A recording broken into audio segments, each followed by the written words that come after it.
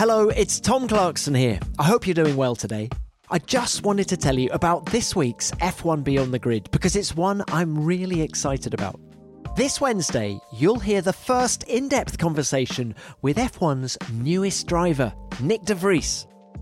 I spoke to Nyck just after the biggest moment of his career so far, the news that he'd be driving for AlphaTauri in 2023, and he was buzzing.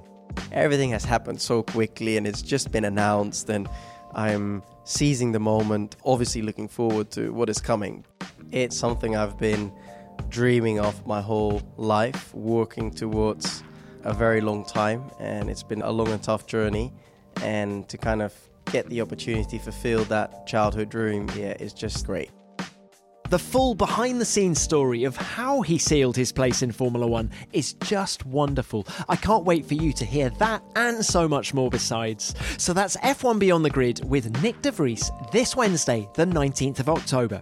It's Nyck's first in-depth interview as an F1 driver, so let's give him a warm welcome. I'd love it if you'd help spread the word by telling your friends and fellow F1 fans on social. Let's help people all over the world get to know F1's newest driver. Thanks so much, have a good week, and I'll talk to you again on Wednesday.